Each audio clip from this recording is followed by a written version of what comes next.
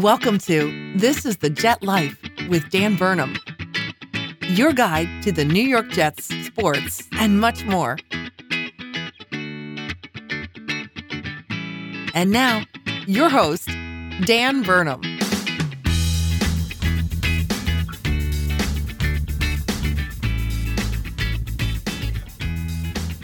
What's up, everybody? Hello, Jets fans. Welcome back to the newest installment of This is the Jet Life, a part of the Gangrene Nation podcast hosted by SB Nation. So it's been a while since I last recorded one of these, and a whole heck of a lot has happened. I don't plan on it being this long between episodes usually. I'd like to think of this as kind of my offseason, that gap between free agency and now, and then kind of ramp things up a little bit more as we get towards preseason, the regular season. I'd like to do a couple more offseason editions probably, maybe some preseason stuff, but then obviously I'm still going to be doing all regular season stuff, recaps weekly. Don't worry, I'm not going anywhere. This was just, that time of the year that things get a little crazy, but we're doing it now, so let's get into it. A whole heck of a lot has happened. As I said, we have hired people, fired people, signed players, cut players, and basically gone from a laughingstock of the league to an apparently well-managed machine ready to take on the NFL. And this is kind of that time of the year where nothing's really happening around the NFL. There will be some waiver wire pickups, some guys will get waived, a few rookie contracts will officially be signed, but really we're just waiting for training camps to open up in July. And believe it or not, we're really only like a month out from live football. I think the Hall of Fame game is August 1st, which basically is a month from today. So it's pretty awesome. Expectations are high for franchises league-wide. Jets are not alone in that, and it's going to be another awesome season, I'm sure. But in the meantime, it's time to get caught up on everything that's happened over the past month or so. So I'm going to pick up where I left off, right at the end of free agency frenzy, and I'm going to structure this episode a little differently. I'm going to kind of go through the timeline of what's happened in that time, getting us up to date.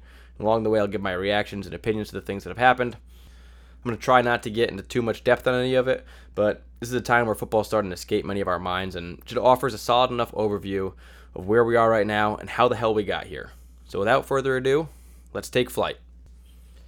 So the last time I recorded one of these, we were just kind of recapping everything that had happened up to free agency. The Jets had cut some of their players, re-signed some of their players to extensions, and then they'd signed some free agents from around the league. Some stars, Le'Veon Bell, C.J. Mosley, some smaller players like Joshua Bellamy, Brandon Poole, under-the-radar type of guys. But overall, we were getting a good feel for what the roster was looking like and where our holes were going into the draft. The Jets have had a losing season time and time again under Mike Maccagnan's reign since early on in his time here. And it was a super important year for us to get back on track. We are headed in the right direction, we know that, but how quickly are we doing it? We had a lot of money to spend in free agency, we addressed a lot of things there, but it's always important to home grow your team, have some of those team-friendly contracts, rookie contracts, and build from the draft. The draft was super important for Mike Maccagnan. He really needs this one. So we come in with the third overall pick, a bit of draft stock there. We don't have a second-round pick, but that's okay. It's a deep draft, a lot of wide receivers, a lot of defensive players, plenty of things out there that Mike Maccagnan can go after. Draft begins. Third overall pick, the New York Jets select Quinnen Williams, defensive tackle from Alabama.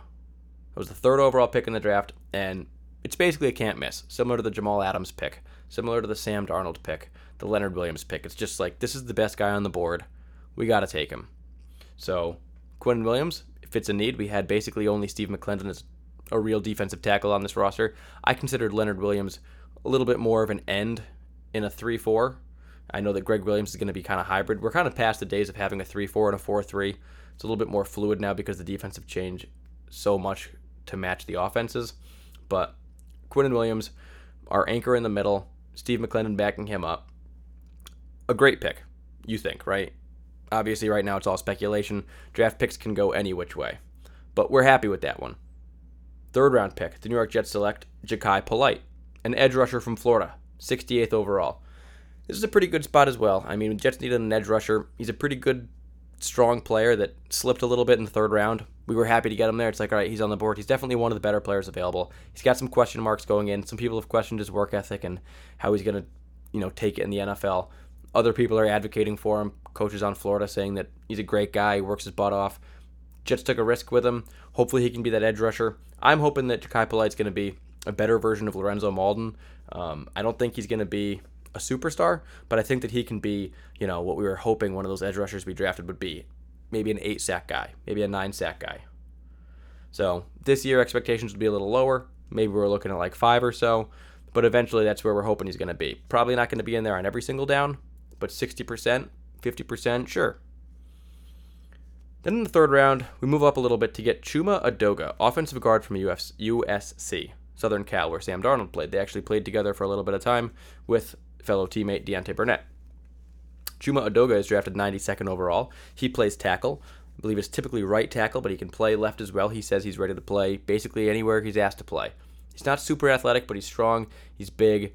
He's a smart guy. I've heard him in interviews. I like him a lot. He's going to be a little bit of a project, but he potentially is ready to play week 1. Should Brandon Shell still be coming back from injury? Should anything else happen through preseason?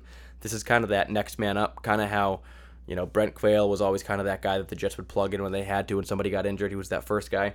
I think that Chuma Edoga is going to kind of take on that responsibility, and hopefully he does a good job and eventually can transition into a starter. If not this year, then in the future, because we're certainly going to need it. After that, the New York Jets select Trevon Wesco, tight end from West Virginia. This is the 121st overall pick in the 4th round. Trevon Wesco does not have great stats. He hasn't caught the ball very many times. He's kind of a blocking tight end that the coaches rave about. He's, that perfect player. He does everything right. This is the guy that you want on your team. Everything they rave about him, that West Virginia coaches were just like, he's the guy. But the numbers don't really back it up. The highlights aren't really there because he hasn't done a ton. He can block well, and I think you're hoping for an Eric Tomlinson replacement. It's an interesting 4th round pick because a backup tight end who's going to be behind Chris Herndon when the team has so many needs in other positions like defensive backfield and offensive line, center. It's a bit of a stretch, and we'll see how this guy can do, but best case scenario for him right now is, unless Mike McCagnon really whiffed on Chris Herndon, this guy's best case scenario is the number 2 tight end in a team that, over the years has not used the tight end all that much. We'll see how Adam Gase utilizes it, but, this guy's going to have an uphill battle, but he should solidify the running game a little bit, be a little bit better than everyone was a little down on Eric Tomlinson after last year. He really was starting to lose stock, so, we got a chance to kind of resurge that position. Then after that, in the 5th round with the 157th pick, we pick Blake Cashman, linebacker from Minnesota. The guy's basically a special team nut. He tackles everybody. He wraps them all up. He's got one of the highest tackle percentages in terms of consistency in the league. He was super good at the level that he played at, and I think he could come in and be a day 1 special teamer, playing behind C.J. Mosley and playing behind Avery Williamson. Kind of similar to you have like a Neville Hewitt or an Anthony Wynn, and maybe hopefully can be a little bit better than those guys, and potentially, barring any injuries or something, he may come in and play some downs here and there, but I'm sure he'll be on the roster. He'll make his name heard a few times throughout the year. Not going to be a real integral part of the team.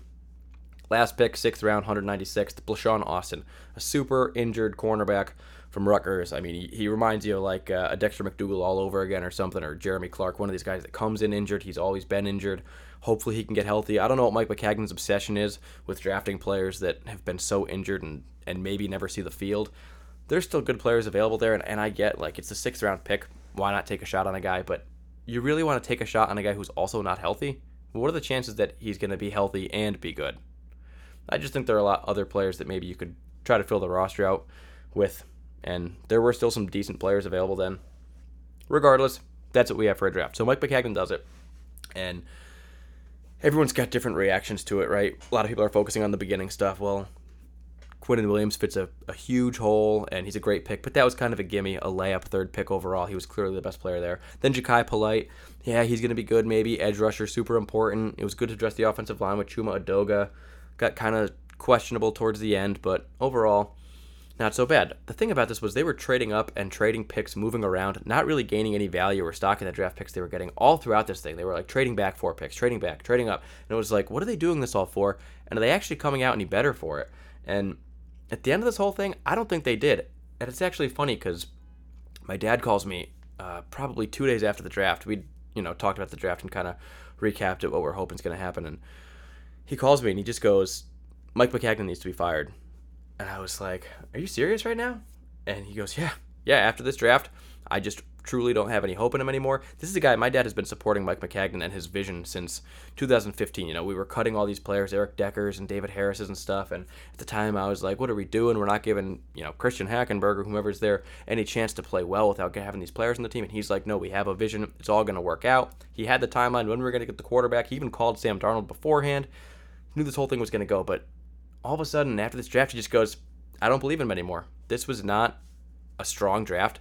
He was moving around in the draft in ways that seemed like he didn't have any confidence in picking players. He left huge holes, cornerbacks. I mean, there were cornerbacks like Amani Aruwariye and Julian Love available for so long. The Jets didn't even touch one of them. There were wide receivers the whole way through in a super deep wide receiver class where we can use some depth there for the future.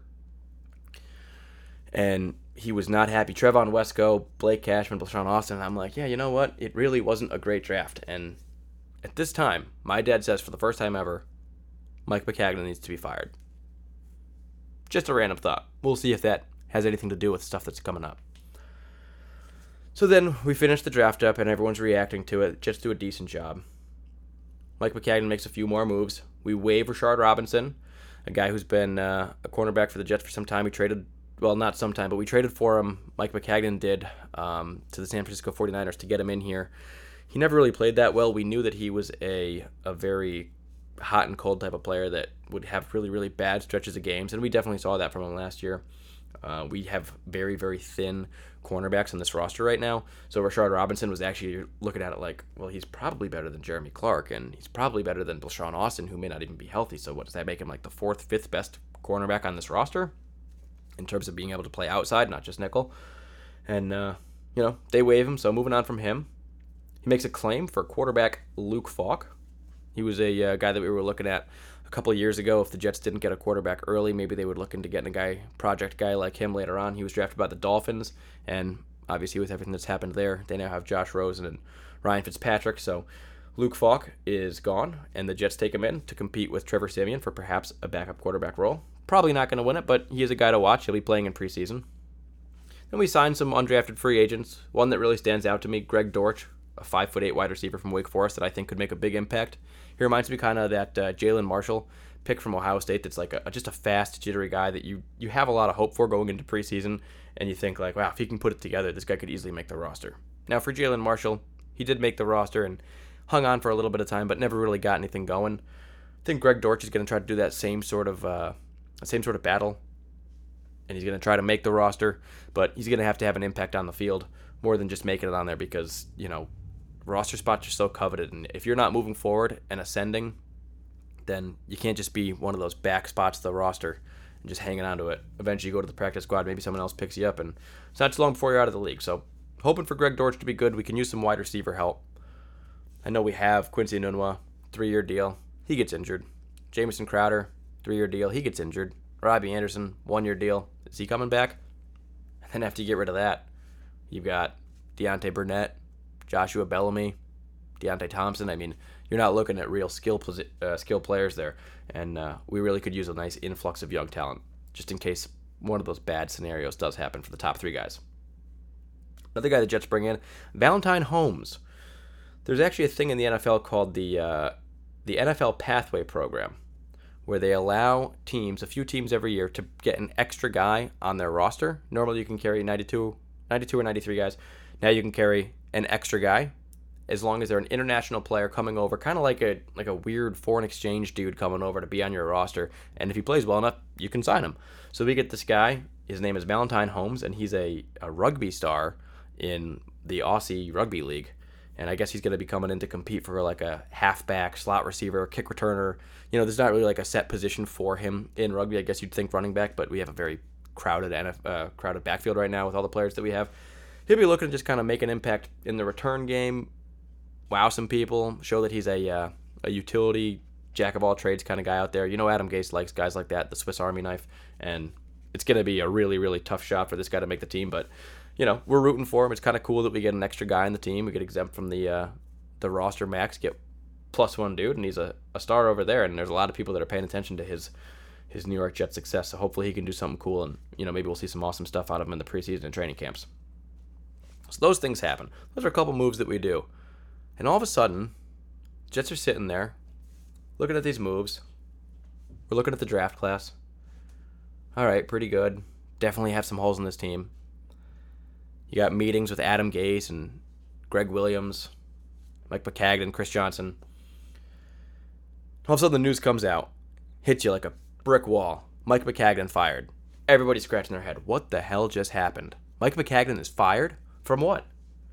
maybe my dad was right. The second that draft was over, the writing was on the wall. A lot of people were seeing it right then. Bang. This is the point where he really, truly lost it. And I think he was in maybe the exact same spot that Chris Johnson was. And Adam Gase, Greg Williams, they probably had some guys they really wanted in that draft. They probably had some guys they really wanted off the roster or on the roster. They weren't pleased with everything that was going on in free agency.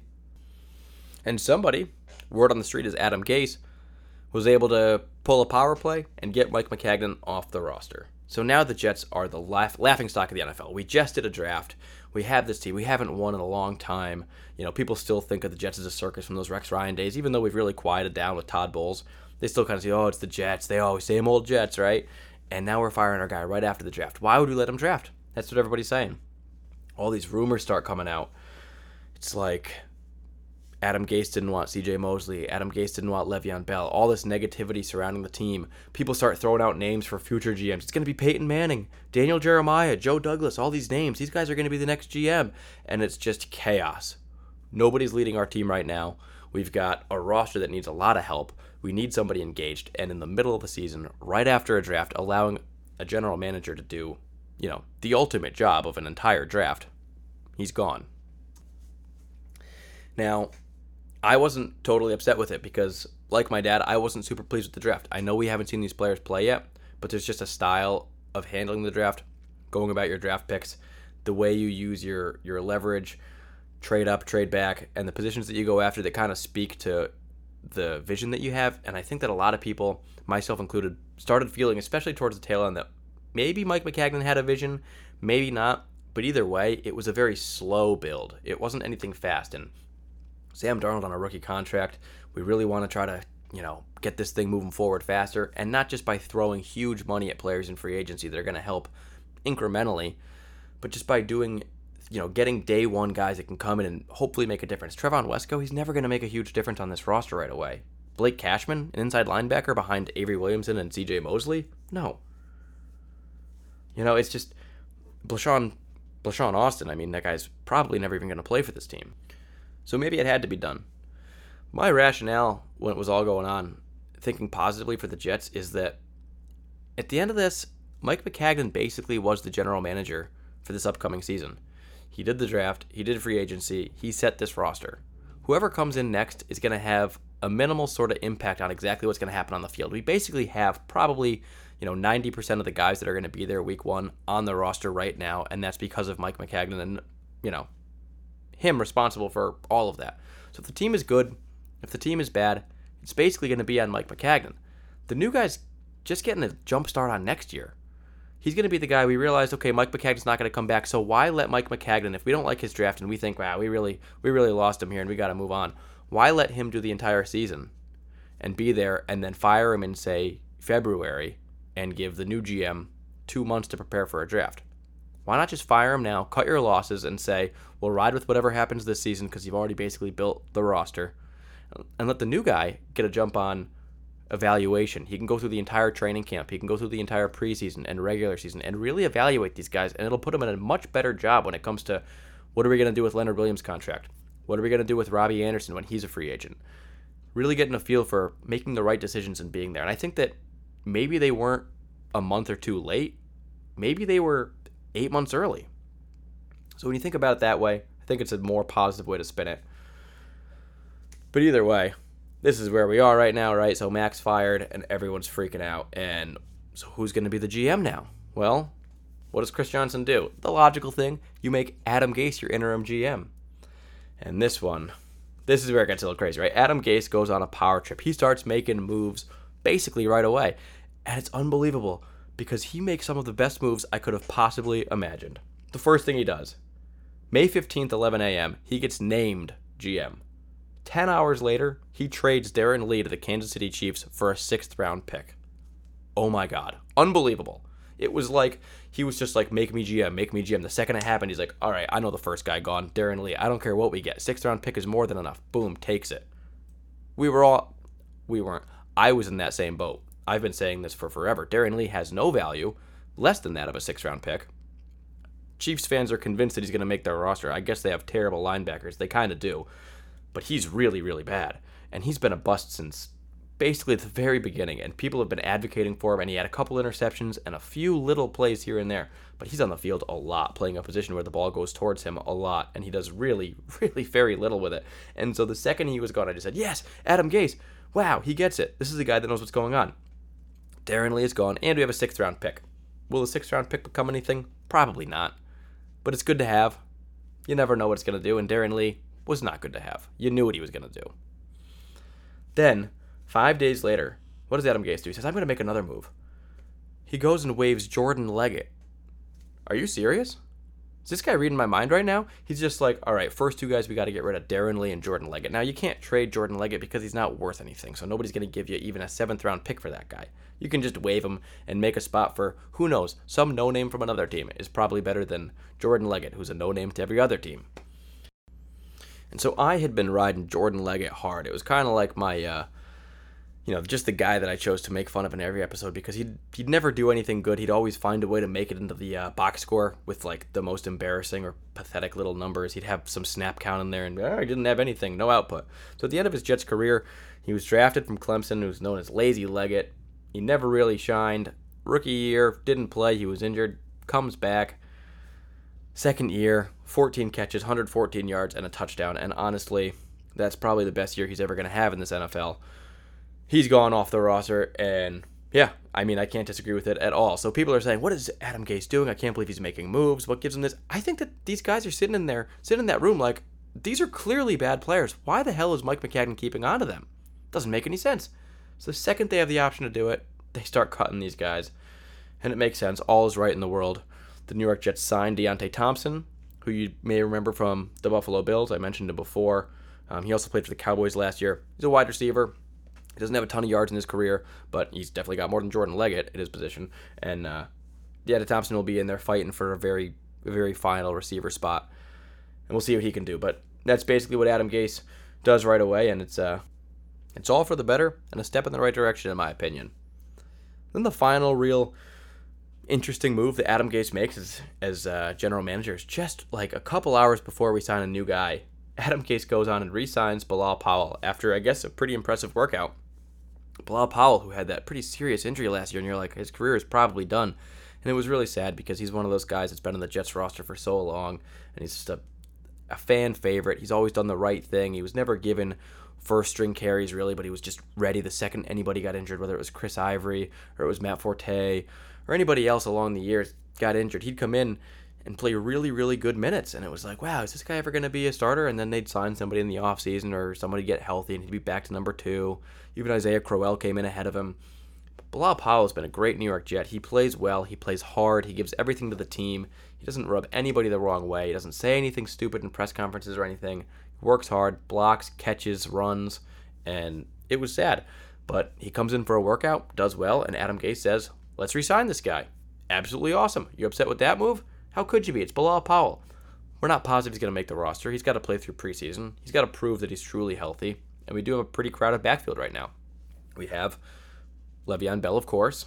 And then you're probably going to pick 2, maybe 3 more running backs out of Elijah McGuire, Bilal Powell, Trenton Cannon, and Ty Montgomery. People are saying Ty Montgomery's playing well right now, having a really good offseason. Eli McGuire has had some flashes here and there. Trenton Cannon was drafted last year. He's had a lot of issues. And then you got Bilal Powell, who's older, but a veteran, and everybody loves him. So that's basically what Adam Gase does in terms of roster moves in his short time as interim GM. But now it's time to find a real GM for the whole season. The New York Jets request an interview with George Patton from the Vikings, assistant GM. He declines the interview. Jets end up getting 4 interviews before they make a decision. Joe Douglas, who had been a favorite all along and mentioned from within an hour of Mike McCagnon being fired. He's really built a reputation for himself with his time at the Eagles. And the Jets are bringing in Champ Kelly from the Bears, Scott Fitterer from the Seahawks, and Terry Fontenot from the Saints. Now, all these guys are very active in, player personnel, assistant GMs essentially, work very closely with the GMs, and these guys are all pretty highly coveted guys. I'm looking at this list and I'm saying there's really not a bad guy in the bunch. I'm leaning the most towards, probably in order, Joe Douglas, then Champ Kelly, then Terry Fontenot, then Scott Fitterer. But I'm not really upset with any one of them because you're talking about some pretty good organizations, the Seahawks, Bears, Saints, and Eagles. These are teams that have had success recently, and you're happy with the list. And we're not exactly sure who they're going to get. The rumors are starting to die down with the silly names like, oh, maybe it's going to be Daniel Jeremiah. Maybe it's going to be Peyton Manning. It's like, no, we have a pretty serious thing going on here. Everyone tries to make this big story. I don't know who it was that put out the rumor that, yeah, Peyton Manning is who the Jets want to be their general manager. That was never the case. I don't know why Jets fans and Jets media do this to themselves. They try to destroy themselves from within by creating awful stories and making this team into a joke. Like, that's not what's going on. We're actually doing a pretty rigid, structured interview process. We're bringing all these guys in. We're doing double interviews on all of them, trying to make sure that we pick the right guy. We didn't just go in there like, oh, we're going to hire him. Let's go get him and offer him whatever he wants. So it's gotten to the point where it's seeming like Joe Douglas maybe is getting the job, but he hasn't been offered it yet. People are saying, oh, Chris Johnson's got to offer him a ton of money, He makes an offer. Joe Douglas denies, allegedly. Makes another offer. Joe Douglas denies. I guess the money's just too far apart. Chris Johnson's not paying. Everyone starts talking. All the Jets fan base is just saying, oh, Chris Johnson's cheap. This team is why we're never going to be good. He's got to sack up and pay the man. And all of a sudden, you find out Chris Johnson sacked up and paid the man. Not only did he give enough money to pay Joe Douglas to come here, but he also said that he would give Joe Douglas the money to get the staff that he wants in the front office. Some pretty big name guys that are probably going to cost a pretty penny to come over here. And he does it, and we get him. And Joe Douglas, the favorite all along, the guy that people wanted, the guy with a huge track record, a super reputable name. He's worked with Adam Gase before in his time with the Bears. He's had a great success, won a Super Bowl with the Eagles, and now he's our guy. And you can't be happier, really, because he's a guy that truly has a vision, is respected around the league. He's a guy that's made big acquisitions. They've homegrown with the Eagles and signed key free agents. They've made big trades. They've done all the right things. They've drafted well. And now he comes in here. And what does he do? He waives Neil Sterling, another tight end off the roster. Neil Sterling gets picked up by the Chiefs. So that's his first move. But he starts building a front office. Joe Douglas is looking for guys. Who's he going to get? He's going to build a senior advisor, Phil Savage, who was a failed Browns GM, but has GM experience. I mean, that's a pretty useful thing. Whether it was good or bad, you can tell him, hey, we tried this, it didn't work. Hey, we did that, it did work. Phil Savage, also known as the super successful general manager of the Arizona Hotshots, the AAF's #1 team over this past year. Phil Savage may have a ring, just like Joe Douglas, but he's going to be the senior advisor, going to offer some advice, some sage wisdom. I've heard him on SiriusXM, and I like the guy. He comes in every once in a while to do some shows with Bruce Murray, and he's a likable guy. He knows football well. He's smart. He's not the GM. He's a senior advisor. He's going to have good input. We're happy to have him. What about Director of Player Personnel? How about none other than Chad Alexander, the Ravens scout, moved to Ravens Assistant Director of Player Personnel. He's been working with the Ravens for a long time, drafting with them, doing well, has a really close relationship with Joe Douglas as well from their time with the Ravens because they were both there at the same time.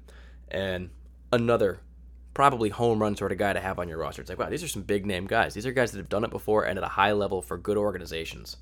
What about assistant GM? Rex Hogan, right? You may remember him from the Mike McCagnon regime. He was actually part of the New York Jets organization from 2015 to 2017. He was promoted, offered more money to go to the Indianapolis Colts, a team that has been crazy successful in terms of drafting and building their roster over the past basically 2 years.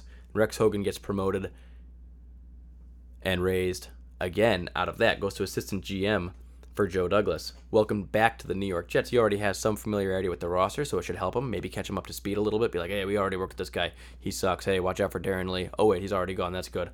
And that's where we are right now. So we fill out that roster and that front office, and we're feeling like, wow, we have some really big-name guys in here. We're talking about Phil Savage and Chad Alexander, Rex Hogan working below Joe Douglas. How impressive. What a front office. So just like that, the New York Jets go from, how could they possibly fire a guy? Who are they going to get to come in here? They don't even seem like they know who they want to get. I guess they're just going to make Adam Gase, let him do whatever he wants. He's the puppet master of this whole thing. And it comes out of this thing, Chris Johnson's not cheap. We got the right guy. We had a nice, trusted process of going through candidates, worthy candidates, picked the right guy and allowed him to pick the front office that is going to make this team good. And I think we're in great hands right now. I think that we have good players on the roster. Maybe he wouldn't have made all those moves. Maybe he wouldn't have drafted those guys. But you know what? It starts again next year. And that's when he really gets to put his fingerprint on this whole thing. And Sam Darnold's already there. Jamal Adams is already there. Quinnen Williams, Leonard Williams. I mean, we've got players on this team. And Joe Douglas is already excited about it. You've heard him in his press conferences and interviews talking about players like, yeah, Robbie Anderson, he's a really good player. And Sam Darnold, he's super impressive. I can't wait to work with him.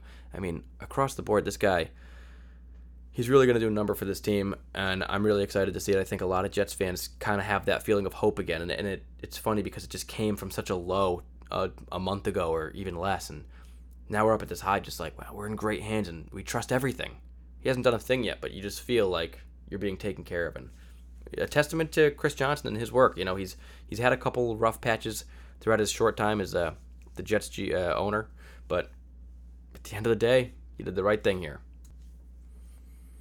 So now that we're caught up, what's going on? Well, really nothing. Football takes a break.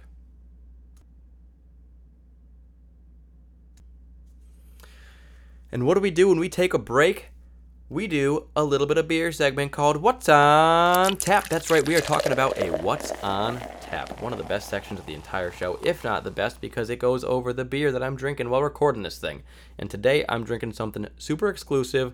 Not only Connecticut, but the town that I live in, Southington, a local brewery just opened up. It's this place called Sky Gazer Brewing Company, right here in Southington, and it's this strange place because you can't get a beer there. There's no bar. They don't do like pints or pours or growlers or anything like that. All you can do is buy beer there. So it's basically just like a really, really tiny package store for just one type of beer that you've never heard of. So it's like, well, it's so exclusive and so secret. I gotta go there. Gotta try this stuff. So I send my lovely little lady to Sky Gazer to grab some beers. She gets a little bit of this, a little bit of that. And today, this special one that I'm drinking, if it's any constellation, India Pale Ale. A play on the words, if it's any consolation, but because it's Sky Gazer, and their symbol is a satellite, and they do like this can is black with like a star constellation outline of a satellite. And they switched the word consolation to constellation so that it makes sense for the brewery. So that's pretty clever. This is a 5% alcohol by volume pint, a 16-ouncer, and it's listed as an India Pale Ale. Now, this one is nice because it's similar to the beers that I usually drink somewhat. It's got that sort of fruity, hoppy flavor right away, but then it goes really damp and doesn't have any lasting alcohol flavor. It doesn't linger at all in your mouth. It's only 5%, so it doesn't have like that. It doesn't hit you at all. And it gives you the flavor without hanging out in your mouth for too long. And it's definitely pretty fruity. Let's see what they wrote on here. This is an artesian beer that has been handcrafted with painstaking love, devotion, and care. Please enjoy it thoroughly and thoughtfully with great company. So, I mean, I don't think I could have any better company in the world right now. I'm talking to a bunch of Jets fans, and I'm definitely enjoying it thoroughly. I'm going to drink this whole thing, and I'll probably be cracking a second one very shortly because it's good, and at 5% you can keep drinking them. So unless you come to Southington, it might be difficult to get right now, but you can still take solace in the fact that I got to try it, and it's pretty good. It's not going to be like the best beer ever. Don't worry. Don't come driving all the way here to get it. But I'm not upset for this one. I'm not drinking some of that trash I've had in other episodes. But anyways, that is the segment, What's on Tap. So, kind of got caught up in the draft, the firing of Mike Maccagnan, the hiring of Joe Douglas, that weird power trip moment of Adam Gase that actually went, like, insanely right.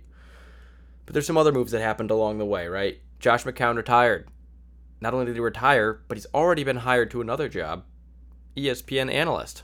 So not exactly sure what capacity we're going to see him, whether it's during any sort of games, as a field announcer or something like that, or whether he's going to be in the booth on one of the shows. But good for Josh McCown, because he's a fan favorite guy. Everybody's loved him. He's been nothing but great to this New York Jets team.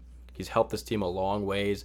And while we were lost, kind of, he kept keeping everything together, and he kept Sam Darnold moving forward. And really, the time that Josh McCown came in and played that brief stint in the middle of last season, that's when Sam Darnold learned the most. And when he came back after Josh McCown taking that job for a few weeks, Sam Darnold played better than he had all season. And Josh McCown, he deserves a lot of credit for the coaching and moving Sam Darnold in the right direction, being a totally nice, humble, loyal guy the whole way through. So thank you, Uncle Josh. You were the man. I hope you're awesome on ESPN. Glad that you're not out of our lives. You're just off of our roster, but who knows? Maybe one day you'll be back as a coach or doing something else in this NFL. Maybe even for the New York Jets. Other stuff, we got Chris Herndon potentially facing a 2-game suspension for a DWI from way back a little while ago. You know, these things take forever to get sorted out in the NFL. So it was like a year ago or something, and Chris Herndon gets DWI for, drinking while intoxicated.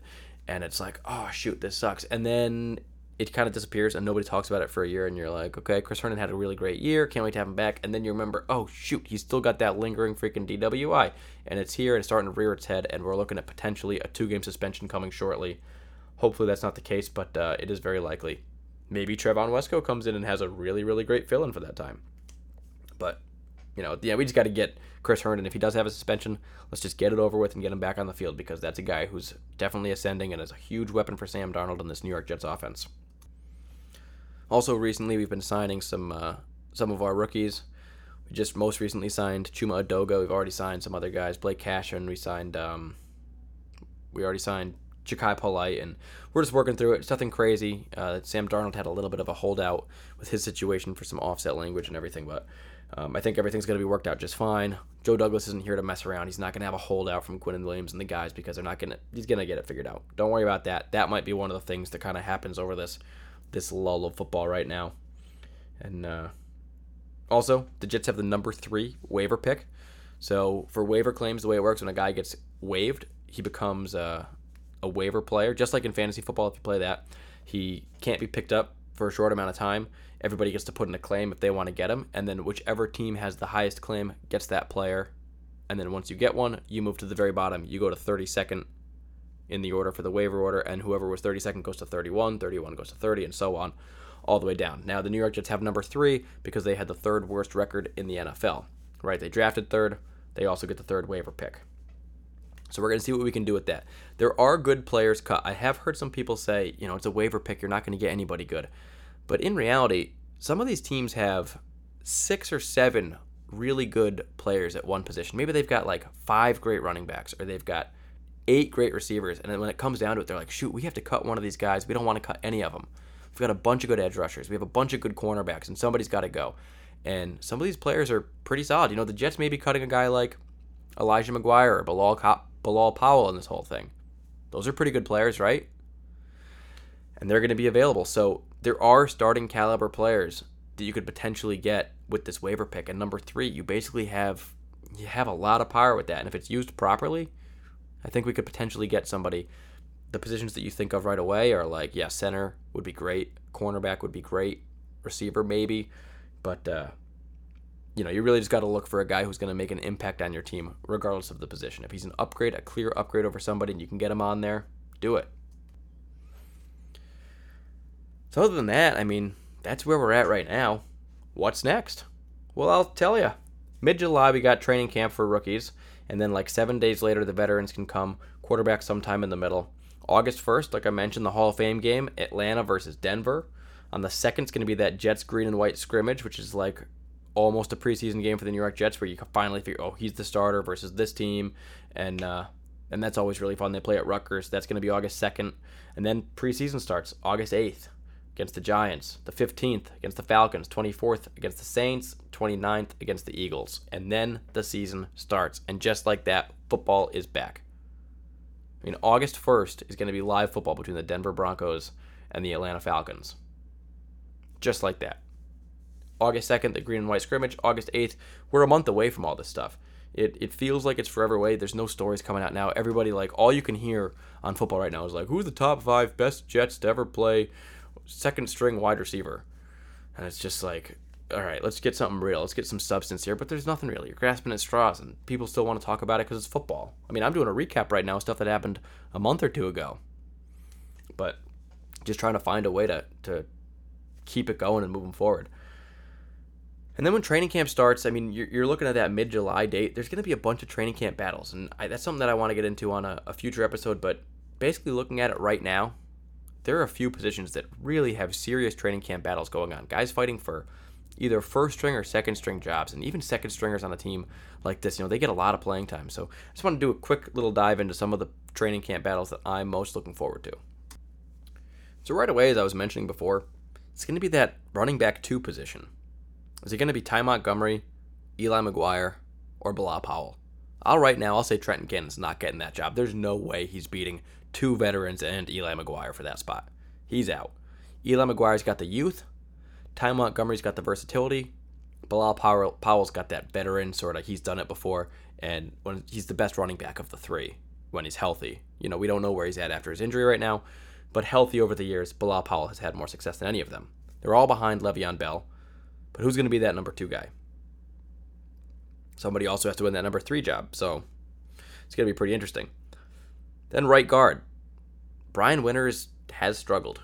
He's not a great New York Jet, to be honest. He's been here for a while, but he's a guy that you look at, that offensive line, you're like, who can we replace? Obviously center. But Brian Winters is probably the weakest at his position when you compare Osemele, Beachum, and Shell at theirs. So Tom Compton comes in, a guy that we picked up that, he may not win this job. Very likely that Brian Winters takes it, but Tom Compton has a shot, and Brian Winters is not some guy that can't be dethroned. Keep in mind, you've got new coaches, you've got a new GM, you've got new people watching this saying like, all right, I don't know why you were playing it before, but this guy's better. They don't have any sort of loyalty to this. They don't have like, well, he's been our guard. He's our guy. So maybe Tom Compton can come in and fight for that spot. Nickel cornerback is going to be really interesting because Buster Skrine is gone. Perry Nickerson was drafted last year. And then the Jets sign free agent Brian Poole to compete with him. I may have called him Brandon Poole before. It's Brian Poole. He's played for the Falcons. Now, the two guys have very different play styles. Perry Nickerson is kind of a scrappy cover guy who we aren't really even sure can cover yet because he's so young, and we watched a very, very small amounts last season. He came in and he looked like he was really high-strung, super hot-headed when he was making a couple plays all over the place, and it's like, all right, dude, calm down. Let's just cover and play good football. Just because the quarterback made a bad throw doesn't mean you made a great play. Sometimes it's just a bad throw. And, he's not a sure tackler. He's not a guy that really blitzes, a super physical type of player. But if he can cover well, he can win that job. Now, on the other side, Brian Poole is a tackling nickelback. I think I mentioned it in the free agency episode when we brought him in. He's similar to like a Tyrann Mathieu playing the slot, right? He tackles really, really well like a safety. He can blitz really well. He gets sack numbers. He hits hard. He's thumping. The problem is, in coverage, he gets picked on. He's played against some really good quarterbacks like Tom Brady, Drew Brees, and just got absolutely exploited when playing in coverage because the thing is, if he's not tackling, he's really not proven to be much of a cover cornerback. Now, the Jets are going to have a different defensive scheme, and maybe Greg Williams can work him in there and hide some of those weaknesses if he can get him on the field. Maybe he blitzes him more and drops another guy back or brings another guy in, kind of uses Brian Poole as not like a money backer, but just a hybrid sort of blitzing cover guy. Not entirely sure how it's going to happen, but Brian Poole's going to be competing with Perry Nickerson one way or another. They're going to have different play styles, and somebody's going to win that job. Week 1's going to come out. The New York Jets are playing the Buffalo Bills, and when they put a guy like Cole Beasley in the slot, who's going on him right away? It's going to be interesting to find out. So that's going to be going on all preseason long, all training camp. Wide receiver 4-5. You got Deontay Burnett, Greg Dortch, who I mentioned before, and Deontay Thompson, who I mentioned. I mean, you got two new guys in Burnett, who was just coming on strong at the end of last year, but at that back end of the receiver position, you don't have much. Joshua Bellamy's probably not going to be your fourth receiver because he's a special teams guy that's never really proven to be a big receiver. Sharon Peake's probably get on his way out of here, and then who's going to take it? I love Deontay Burnett. I want to see Greg Dortch make this roster, and Thompson's got a little bit of veteran, been there before sort of thing going on, so that'll be an interesting battle. Edge rusher. Now, right away you think, well, Ja'Kai Polite's probably going to be your main edge rusher for blitzing and stuff. But he's not done anything yet. He's not proven anything yet. So why would we put him ahead of a guy like Frankie Louvu? We can't until we see something better from Polite. So that Louvu-Polite battle is going to be really interesting. Louvu's still super young. We got him back for a pretty cheap deal. He's back on the roster. He did show some flashes. If he can kind of work his game get a little bit more balance in his game rather than just a pure blitzer and kind of take some of the kinks out, smooth it out a little bit, I think that guy can be a good pass rusher. And then Polite, we already know what we're expecting out of him. If he can get decent sack numbers from his position and play as well as he looks like he could be, then it's easily his job. We got the quarterback 2 position, Trevor Siemian versus Luke Falk. Now my gut says Trevor Siemian's going to win this thing pretty easily because Trevor Siemian's had some solid NFL gameplay. Luke Falk has not, but Luke Falk is young.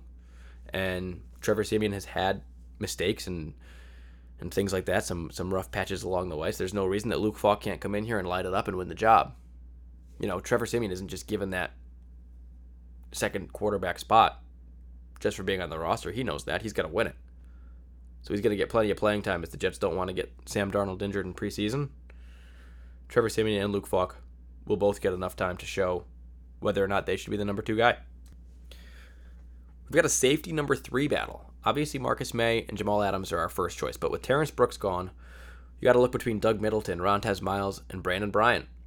Doug Middleton tore a pec last year, hardly played. Rontez Miles has never been anything better than a special teamer who's getting old. And Brandon Bryant was a guy that I really liked in preseason last year and could come on strong. I'd like to see what he can do.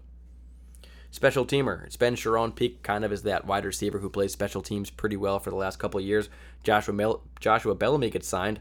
He's probably even better at that exact same position. A little pricier, a little older, but there's no reason Joshua Bellamy can't take that job. Sharon Peak, like I said, he's got the money on his side. He's got the youth on his side. Maybe he can take the job.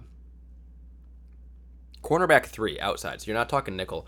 You've got your outsiders, Darryl Roberts and Trumaine Johnson right away. But who the heck is going to play cornerback 3? You're looking between guys like Jeremy Clark and Derek Jones right now. I mean, that's a scary battle to begin with. Those guys were drafted together, both late-round picks a few years ago. Jeremy Clark has been injured. Derek Jones has been healthier but has had trouble making this roster and staying on it. He played more last year than he ever has with the New York Jets, but he didn't play amazing. I mean, he's got good length. He looks good on the field when you see him. You're like, ooh, he looks like a cornerback. But he didn't have great results. He didn't fight his way into the starting lineup or anything like that when there were opportunities last year for the New York Jets to slide some cornerbacks up. It kind of just became like a committee thing where guys were getting different opportunities all over the place. Now, one of those guys has to step up and prove, like, we're going to be it, because is there really a scenario where Darryl Roberts and Trumaine Johnson both play 16 games this year? There is, but it's probably not going to happen. So who's going to step in? Aside from that, 4 receiver sets, 5 receiver sets. You got to get some guys out there. Man, these guys have to be able to cover, because when we go up against the Patriots or a team like that and they see that, they're just going to be, we're going to run 5 receivers all game and make these guys cover, because maybe the 4th receiver for the Patriots isn't that strong.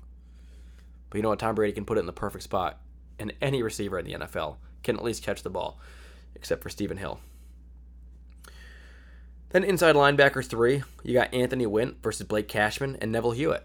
Darian Lee is gone, so finally we can get a better player in there. I liked Neville Hewitt last year. Anthony Wynn had some really nice special teams play, and Blake Cashman's coming in as a young guy who we don't really know what he's going to do, but he's got a ton of tenacity. He tackles really well. He's played good special teams, and he's probably going to work his way onto, some sort of impact.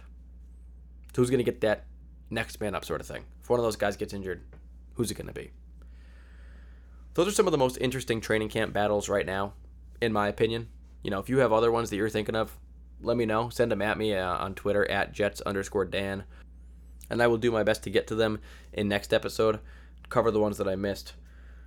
That's kind of where we're at right now. Kind of a look ahead at what we're waiting for. We're waiting for that mid-July sort of rush when the training camp comes back. We can start watching these rookies on the field, get the veterans there, start getting some highlights. I know training camp is just like a bunch of guys in shorts wearing a helmet. It's not that exciting when they make a good pass and stuff, but it is nice to see guys having progress and winning favor with the coaches, maybe working their way towards a better chance of making the roster.